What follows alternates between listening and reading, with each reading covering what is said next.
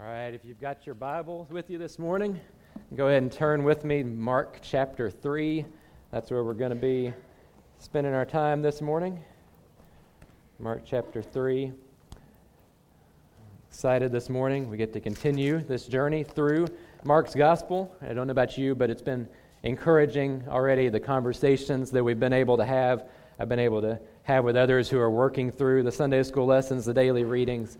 It's encouraging as a pastor to hear conversations among others who are connecting with God's Word and then with one another as a result of that. And so it's just my prayer that as we continue with this unified focus on Mark's Gospel over the next couple months, that it'll continue to unite us in our purpose and our mission as God's people who exist to know Jesus and make Jesus known. So we're going to get to Mark chapter 3 in a moment. Verse 20 is where we're going to start. I promise we'll get there, but quick recap along the way before we get there. Started 2 weeks ago with the call to discipleship. We see Jesus in chapter 1 calling people to follow him, and immediately his disciples would just get up and leave and follow him from whatever they were doing, because we saw there Jesus is worthy of being followed. Last week we saw in the story of Jesus healing the paralytic, the paralyzed man, that Jesus doesn't just have the power to heal physically, but he also has the power to forgive sins.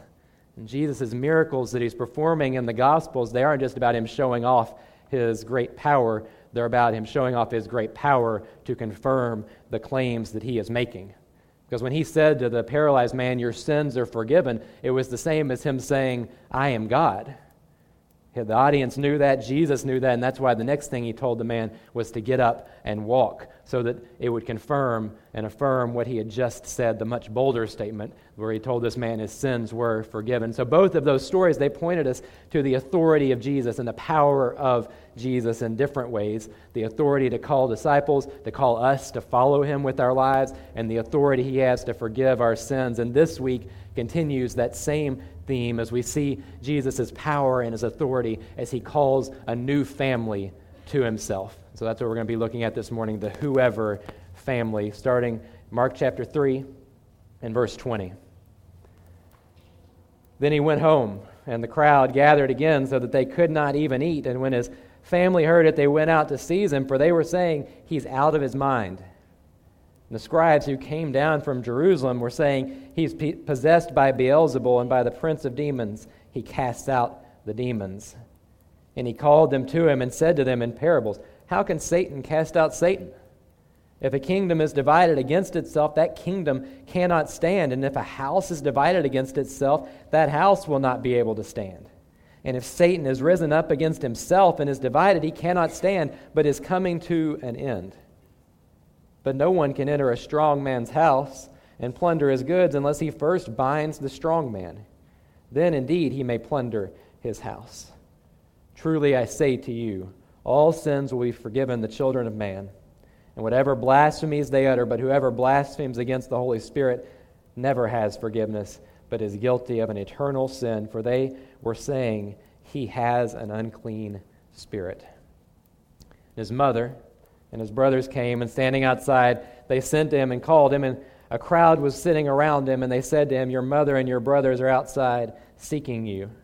And he answered them, "Who are my mother and my brothers?" And looking about at those who sat around him, he said, "Here are my mother and my brothers, for whoever does the will of God, he is my brother and sister and mother." Father, this morning we ask that you would take these words that we've read, hear your words, Lord, and accomplish through them this morning exactly what you intend to in our hearts and in our lives. That we would hear, that we would understand, and then that we would obey. Lord, that we would take what we've heard this morning and do it, apply it in our lives, Lord, so that we would be a people who do your will, a family that exists and is marked by doing what you've called us to do. It's in Jesus' name we pray. Amen. All right, in 1952, C.S. Lewis published his famous work, Mere Christianity. And in it, he said these words about Jesus. You may have heard this before. He wrote, "A man who was merely a man and said the sort of things that Jesus said would not be a great moral teacher. He would either be a lunatic on the level with the man who says he is a poached egg, or else he would be the devil of hell. You must make your choice. Either this man was and is the Son of God, or else a madman, or something worse. So you can shut him up for a fool, you can spit at him and kill him as a demon, or you can fall at his feet and call him Lord and God. But let's not come with any patronizing nonsense about his being a great human teacher. He's not left that open to us. He did not intend to." Lewis wasn't the first to use that argument to defend his faith. We see others doing it throughout the history of the church. Is Jesus a lunatic? Is he a liar? Or is he actually the Lord of the universe? That's the confrontation that's happening in our hearts and in our minds when we read the gospel accounts of the life of Jesus. And we see that coming to life in our text this morning. Jesus, he's been announcing the kingdom of God, and now we see him forming a new family for himself. But along the way, we find out that not everyone will be a part of that family. Unfortunately, some reject the claims that Jesus is making about himself and on their lives. It was true then, and unfortunately, it is still true today. So when we talked earlier about Mark, we saw in the video Mark working with Peter and recording Peter's eyewitness testimony of those events. One of the things that we're not saying with that is that Mark just kept a journal or something of the Peter's stories that he was telling about Jesus, and then that turned into the gospel. No, Mark sat down and wrote this gospel on purpose, composed it to communicate that Jesus is the Messiah, that he's the Savior of the world, that he's the Son of God, and he does it with this intensity and this urgency that is breathtaking sometimes as we read through it together. As we go from story to story in the Gospel of Mark, it's these very quick snippets, this very quick action, this quick pace, as he says, and then, immediately, again, and again, and then, and he just goes on and on. He moves the story forward at a staggering pace because there's a sense of urgency to the story that he is telling, to the message that he's trying to communicate. In our passage here this morning, we see the care with which Mark put together this gospel. So we open up in verses 20 and 21, we see Jesus' family looking for him. And as we come back at the end of the passage, we see his family looking for him again. We see it coming full circle. So we see Jesus declaring a new family for himself in this bracketed structure there. It's something we see in Scripture a lot, where the authors are making it clear to us that all the stuff that's there in the middle is connected to what's on either side in the two brackets at either end of the text. And so as you read through the gospel on your own in the weeks ahead, it should be something that you could look for, these brackets where Mark is showing us these things fit together. And it should be easy to remember brackets since it's Selection Sunday. Probably not our last basketball reference this morning, although there are probably a few less than there would have been had the game gone differently yesterday. But Jesus here, he's in Capernaum, right, at this point in his ministry. Maybe he's living there, we don't really know exactly, but at any rate, Mark tells us here in this verse 20, that he goes home, it says. It's probably talking about the place where he's staying there in Capernaum, more so than like home, right? So he goes back to the Hampton Inn or the Airbnb where he's staying for the night, and the crowd gathers again. It says, so that they could not even eat. Just imagine that kind of crowd gathering around the place where you're staying, right? I've never had that when I was gone on vacation. This crowd gathering around outside my house, either here at home or when I'm traveling so large that I couldn't eat or couldn't even get out to go eat. That's not how my life normally looks, and it wasn't how life normally looked in the first century either, which is why Mark thinks it's notable to tell us. So Jesus here is in this house in Capernaum with this huge crowd, massive crowd gathered around, pressing in on him, and his family hears about it. And this is where we see the first way that some people will respond to Jesus and his message. I'm going to call this first way that Jesus is rejected in this passage the polite way. Because Jesus' family, they hear that there's this big crowd gathered around, and they respond like many of us would if it was our brother or son or nephew or grandson in this situation. They went out to get him because Jesus is clearly, he's not thinking clearly. I mean, he's out of his mind. Let's just look at what's already been happening in Mark's gospel. He was baptized. We see a voice call out to him from heaven. He's proclaiming the kingdom of God is at hand. calling these seemingly random people to follow him, and for some reason they get up and do it. He's preached throughout all of Galilee. He's healed countless people, announced that a paralyzed man's sins are forgiven, made more bold and controversial claims, called more disciples, and now he just goes home, presumably to rest. This crowd gathers. He can't even eat. He's just trying to get some rest. And at this moment, his family gathers. They say, we need to come and talk to Jesus. Clearly, he's out of his mind. I think it'd be easy for us here to read about Jesus' family responding that way and kind of pile on them. Right? How could they not have seen what was right in front of them? How could they have been so foolish? I mean, they'd been around Jesus his whole life. They knew him better than anyone. But we should check our own hearts before we start piling on Jesus' family here, because I think the truth is we're tempted to reject Jesus in the same way, this polite way of rejecting Jesus. We could call it the nice way or the southern way, right? The bless his heart way to reject Jesus. Jesus' family here, they have a little softer touch than the next group we're going to see that rejects his claims.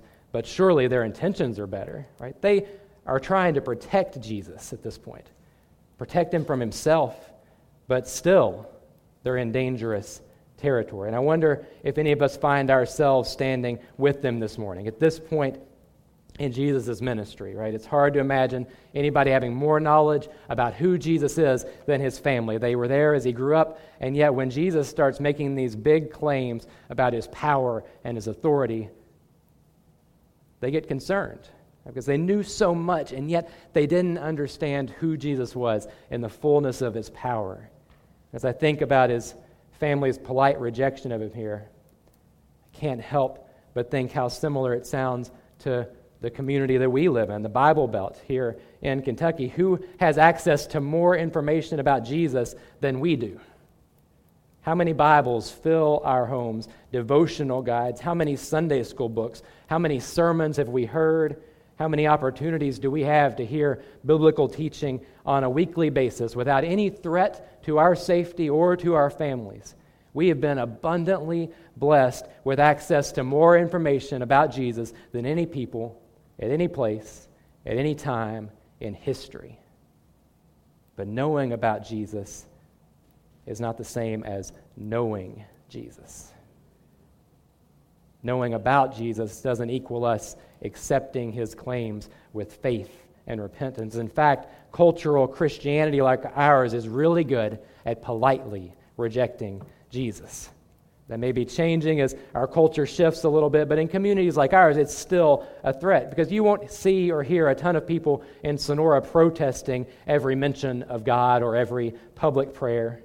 Right? Most people you talk to around here are still going to claim to be Christian, but the vast majority of them don't attend church on a regular basis. They're living good, moral lives marked by Christian values, just minus the highest Christian value of all, Jesus.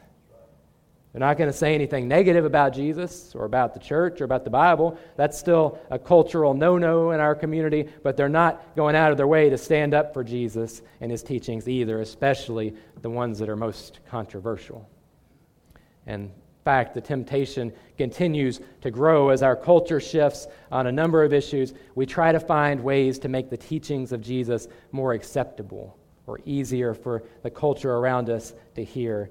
And we respond to questions like, well, did Jesus really say that? With contemplation instead of confidence in what God's Word says.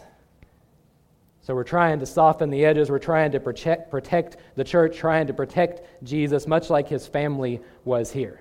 Right? They wanted to protect him, and we're going to be tempted to do the same. And as it seems that Christian influence on the culture around us is slipping away, we're going to feel that pull toward politely saying, no thanks, Jesus, to certain parts of who you claim to be and what you've taught us about how to live. But the danger isn't diminished by our politeness. Whether it's those who know all there is to know about Jesus without ever personally trusting him, or those who seem to make that decision only to later fall away, the final result is the same. So this morning, if you're hearing all this about Jesus, the Son of God, with the authority to forgive sins, the one who paid the penalty on the cross by dying for our sins, and then rose again to give us victory over sins, then this morning the invitation is clear to you. Turn from living for yourself and turn from living in your sin. Trust Jesus to save you. We're going to have a time of response in a little bit, but the invitation is right now. We've sinned. We've fallen short of God's glory. The penalty for our sin is death.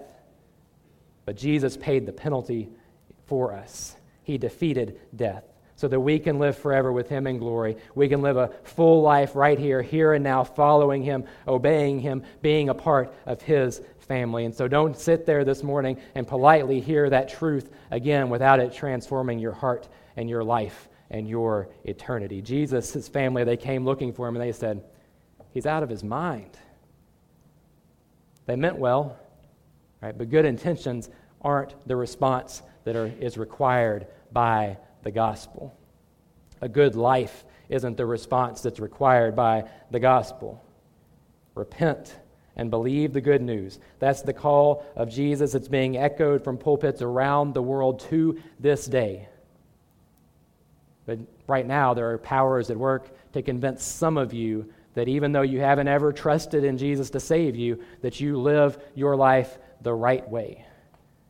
That you come to church, that you're living by the spirit of what Jesus taught. The only way to live by the spirit of what Jesus taught is for the Spirit of God to make your sin-deadened heart alive so that you turn from sin and trust in Jesus. And so don't politely reject Jesus today. Jesus' family, spoiler alert here, but we know they didn't remain where they are in this moment. We know that they eventually understood who He was, trusted in Him, followed Him, and today is the day for us to do the same. Jesus' family weren't the only ones, though, that questioned Him and rejected Him. We saw another group coming. This time it's the scribes that came from Jerusalem, religious leaders, and it said they came down, they saw and heard what Jesus was doing and saying, and they said, He's possessed by Beelzebul. Beelzebul, that's a name that comes from the Old Testament false god named Baal. They didn't stop there. They say he's casting out demons because he works for the prince of demons. And so if Jesus' family found the polite way to reject Him, then these scribes found the blasphemous way to reject Him. They weren't content to say that Jesus was just a little bit off, that He'd lost His mind. They go all the way to He is a liar. He is evil. And if you don't think that's what they're saying, then see how Jesus responds. He asks, can Satan cast out Satan? We'll see how He responds to His family here in a little bit, but this time He fires back at the accusations, takes them head on.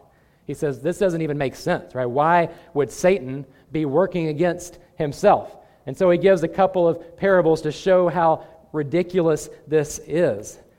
First of all, He says, a kingdom divided against itself cannot stand. A house divided against itself cannot stand.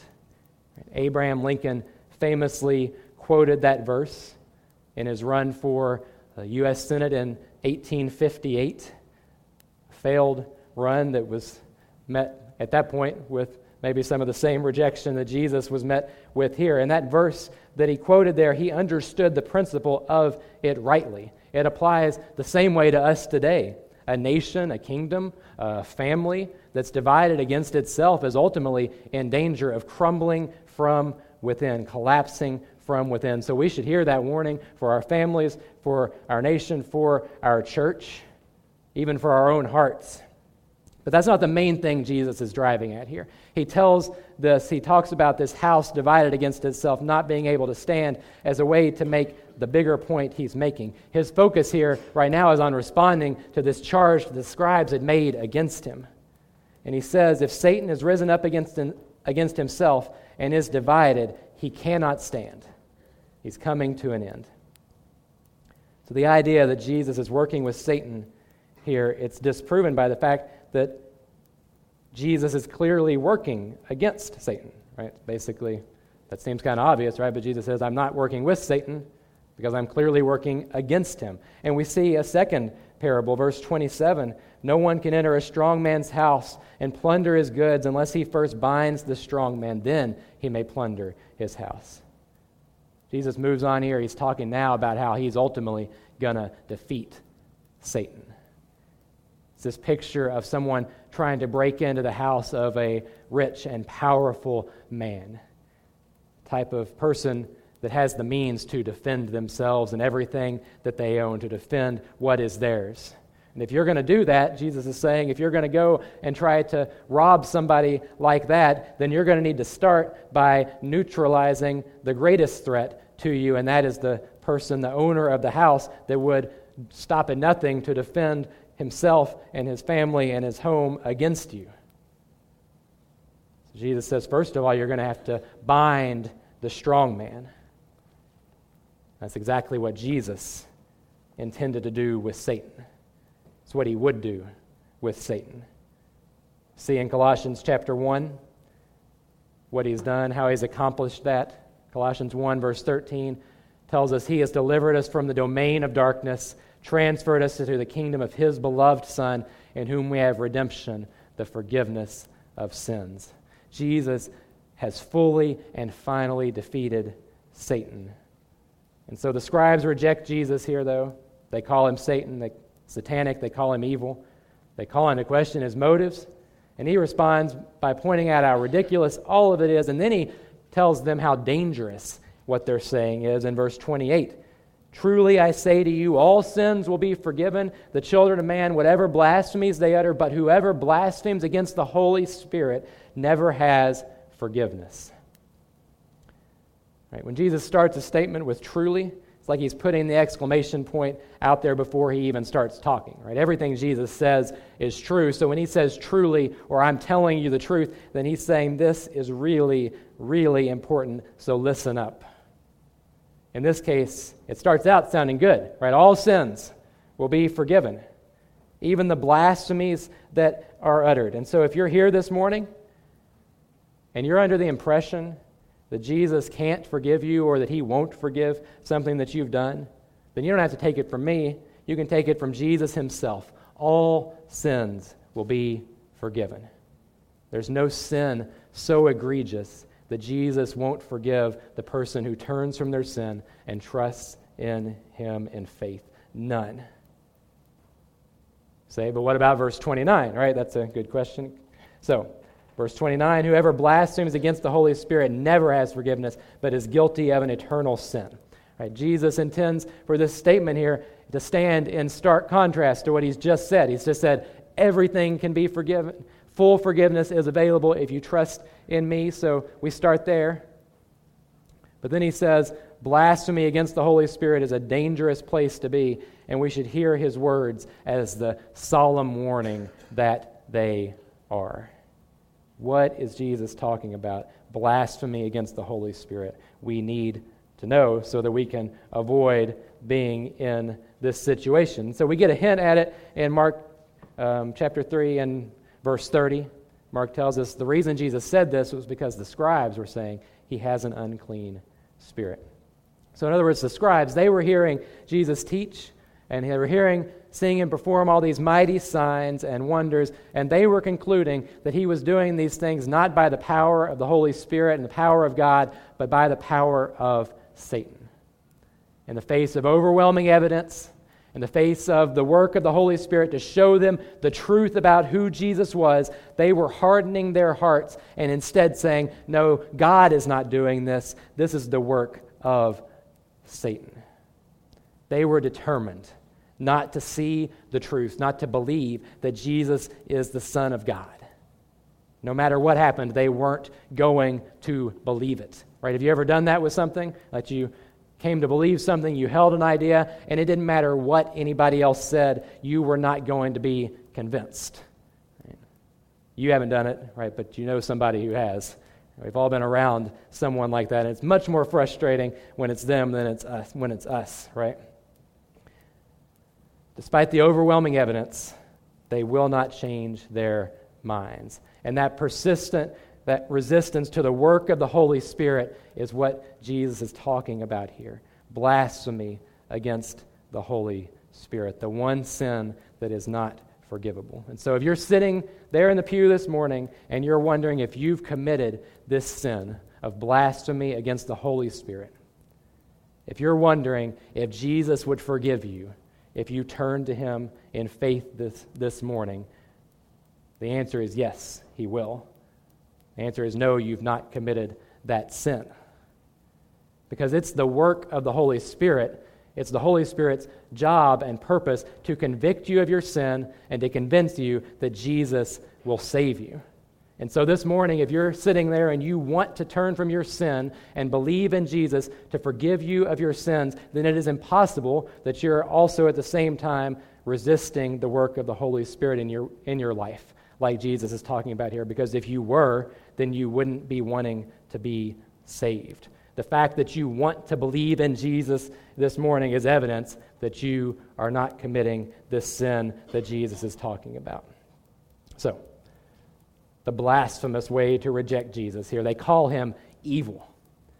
And some people still respond to Jesus in this way. All right, some of us try to sand down the rough edges of Jesus to protect him. These folks, though, they're out to destroy Jesus and to destroy faith in him. And some of the things you'll hear them say are vile and nasty. So the question for us this morning is, how do we respond when we confront people like this, when we meet people like this in our lives? Well, we should be ready to defend our faith against attacks like this, shouldn't we? But we also need to have wisdom to know when and how to respond. We talked a lot last week about social media, but people probably aren't going to be persuaded to change their views about Jesus if they're very strongly held by us getting into an argument with them on Facebook. Right? We can, though, confirm their position, at least in their minds, by responding with the same level of anger and vitriol as they have. We can confirm their position by showing that we're more concerned with influence and power than with faithfully following Jesus in love and with grace. And so social media is good for a lot of things, but it's probably not the best place to have a nuanced conversation with somebody. But when we meet people in our lives, we should be ready to have those types of conversations with them. Somewhere the other day, and one of the laws that was recently passed by our state legislature came up, and I won't tell you which one or which side of the argument I was on, but there was a lady there who said something about it, and I thought that she was 100% wrong. So I said something about it, along with an expression that said, like, what in the world is wrong with you? Right? That probably didn't help things all that much either, looking back. But so I said something, she said something. Back and forth we went, and come to find out, after we went back and forth, something changed. At some point we found out we had a lot more in common than we first thought. And so I say that to tell you, don't be so easily offended that you just write people off from the very beginning. Right? Be willing to engage in conversations with people who seem to have views that are very different from yours. Actually hear them and understand them, and then share your faith and your heart with them. The reality is that we don't get to be the judges of whether or not somebody has committed the sin of blasphemy against the Holy Spirit. We're not the ones who can say definitively what is happening in their heart. Our role is much simpler than that, just to faithfully follow Jesus and be witnesses for him. And so let's look at how we should do that here in these final few verses. We saw Jesus' family respond to him. They questioned his sanity. We've seen the scribes questioning his motives, calling him evil. How should we respond to Jesus? Right? Remember the brackets? Started out Jesus' family looking for him, and that's how we end as well. Verse 31, his mother, his brothers came. Standing outside, they sent to him, and they called him, and a crowd was sitting around him, and they said to him, your mother and your brothers are outside seeking you. And he answered them, who are my mother and my brothers? And looking about at those who sat around him, he said, here are my mother and my brothers. For whoever does the will of God, he is my brother and sister and mother. Jesus' mother, his mom, his brothers, they're back here, I guess still looking for him, just like they were before, still concerned. This time no word gets to Jesus, his family's outside. But the tone of his response to his family is very different from how he responded to those scribes. Jesus doesn't respond here with anything negative. He doesn't have anything negative to say about his mom and his brothers or the judgment that is awaiting them. He doesn't disown them. He just looks around instead at those who are sitting with him in the house and says, here, these are my mother and my brothers. He looks at his disciples, and he powerfully declares that in addition to announcing the kingdom of God, he's also forming a new family for himself. I've heard Tony talk about Jesus' forever family, this new family that isn't built upon physical ties, but instead on faith and forgiveness. Just think about who is there with Jesus here. You've got the disciples that he's already called to follow him, some of the people maybe that he's already healed, people once possessed by demons, people on the fringes of society, forgotten by most, people that nobody is looking for at all. And then there's Jesus. His mother and his brothers have sought him out again, and he looks at those gathered around him and he says, "This is my family." This new family that Jesus is forming is one where the doors are wide open. Whoever does the will of God is my brother and sister and mother. Whoever, this whoever family, there are no barriers to entry to the family of God. There are no hurdles to clear. It's just whoever. Think of all the ways that we're divided up in our world. Race, whoever. Gender, whoever. Level of education, whoever. Wealth, whoever. Whoever does the will of God. That's the only condition. It's the only one that Jesus ever gives us, and it's the one that can only be met by faith in Jesus. He doesn't call us to earn God's salvation. We know that because we put it in the context of his larger teaching ministry, and we see from there that for Jesus, obedience is always evidence of someone's faith. Right? We've got this idea that you can call Jesus Savior without obeying him as your Lord, sometimes until years later.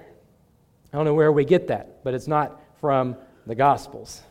Jesus is forming a new family, a whoever family, one that does God's will. Right? Whoever. Right? Where else do we hear that in the Scriptures? For God so loved the world that he gave his only Son, that whoever believes in him should not perish, but have eternal life. No limits. Just do the will of God. And whoever does the will of God is a part of Jesus' family. And so what is the will of God? What is God doing in this world? John, in the Gospel of John, Jesus tells us this is the work of God, that you believe in him whom he has sent. Jesus' new family does God's will, and that starts with believing in Jesus. But believing in Jesus always leads to obeying Jesus. Right, we see here Jesus' family coming looking for him. It was his half-brother, James, who would write the book of James that we have later on in the New Testament. Right, this is just my speculation here, but I wonder if James was remembering this day when he wrote the words that he would write in James 2. What good is it, my brothers, if someone says he has faith but doesn't have works? Can that faith save him? If a brother or sister is poorly clothed and lacking in daily food, and one of you says to them, "Go in peace, be warm and filled," without giving them the things needed for the body, what good is that? So also faith by itself, if it does not have works, is dead. Trusting Jesus and obeying Jesus go hand in hand. Faith comes first, but following is not far behind. And so if we're going to live as part of Jesus' new family, the one that does God's will, then what do we need to do? Right? Very practically. Do God's will is simple enough, but we can make it really complicated, can't we?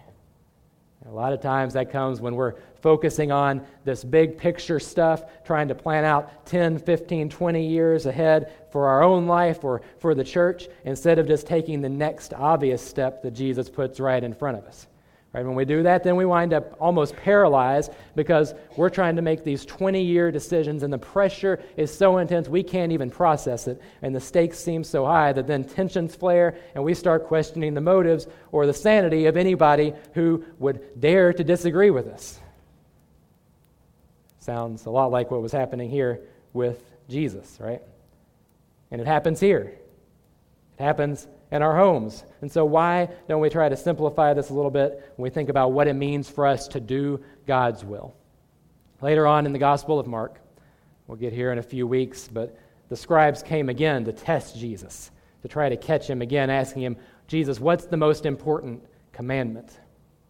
And Jesus would answer them in Mark 12, the most important is, Hear, O Israel, the Lord our God, the Lord is one. And you shall love the Lord with all your heart, and with all your soul, and with all your mind, and with all your strength. And the second is this, you shall love your neighbor as yourself. There's no other commandment greater than these. Know God, and love others. For those of us who are part of God's family, this new family that Jesus is forming, this whoever family, that's the call on our lives. That's what sets us apart, makes us different. We do God's will. We believe him, we love him, and we love others. And so start there. Right? Loving Jesus more than anything else in our lives, serving him above everyone else in this world. That's why we're making this push for all of us to get into the Word together, to get back to the basics of knowing and loving and serving Jesus together as one family. And then let's take care of our neighbor like we do ourselves. That one may seem harder at times. I don't have time to preach to you the whole sermon about who our neighbor is, right? But I'll tell you this, it's not just the people that we like or the people just like us. In fact, Jesus tells us in Luke 10, that's not even the right question to ask, who is my neighbor? The better question is, who can we be a neighbor to as we live our lives? And our temptation is to try to set boundaries and to build walls, but Jesus says, whoever. That's good news for sinners like us. So this morning, how are you going to respond to Jesus? He's the Son of God, the Savior of the world who died for your sins and rose on the third day. He ascended into heaven. He's secured your hope for today and forever. How are you going to respond? Some will say, Jesus is out of his mind. It's a little too extreme, that this call to discipleship is too radical. That you'll do part of what Jesus says, but you can't follow him all the way. Others will decide that Jesus is a liar, that he's evil, that he's wrongly motivated. And yet Mark's gospel shows us a very different picture of who Jesus is. Jesus is not out of his mind. He's the only one who sees this world as it actually is. He isn't evil. He's the only one who approaches every person, every situation exactly as he should. Lunatic, liar, or Lord. Jesus' new family does God's will, and the invitation to that family is open to you today. No barriers. Whoever will do the will of God. You've heard who Jesus is this morning. You've heard his call to trust him and follow him. So, whoever. The invitation this morning, it's unlimited in scope, but it's also intensely personal. When Jesus says whoever, we shouldn't picture this Jesus standing above the world with the entire mass of every person who's ever lived or ever will live, and over us saying, whoever does the will of God, that is my mother and brother and sister. No, Jesus here, he's sitting in the house. He's looking across the table. He's looking at you, saying, whoever does the will of God is my mother and brother and sister. That's the invitation this morning. Will you accept Jesus' invitation to be a part of his family? Father, this morning, as we conclude our time together and as we respond together to your word, we pray that you would move in our hearts in a way that shows us clearly what your will is for our lives, Lord. As you speak to hearts this morning, to those who have never trusted in Jesus, to forgive them of their sins, Lord, I pray that they would have the boldness to respond to you in faith and repentance, and to come and share that with others. For each of us, Help us to be a people who are marked by doing your will, by loving you and by loving those around us, Lord, even those that are hard to love, especially those that are harder for us to love, Lord. We pray that as we sing this song and then as we go out to live out what you've called us to do and who you've called us to be as a part of your family, that you would be glorified and that people would see Jesus in us. It's in his name we pray. Amen.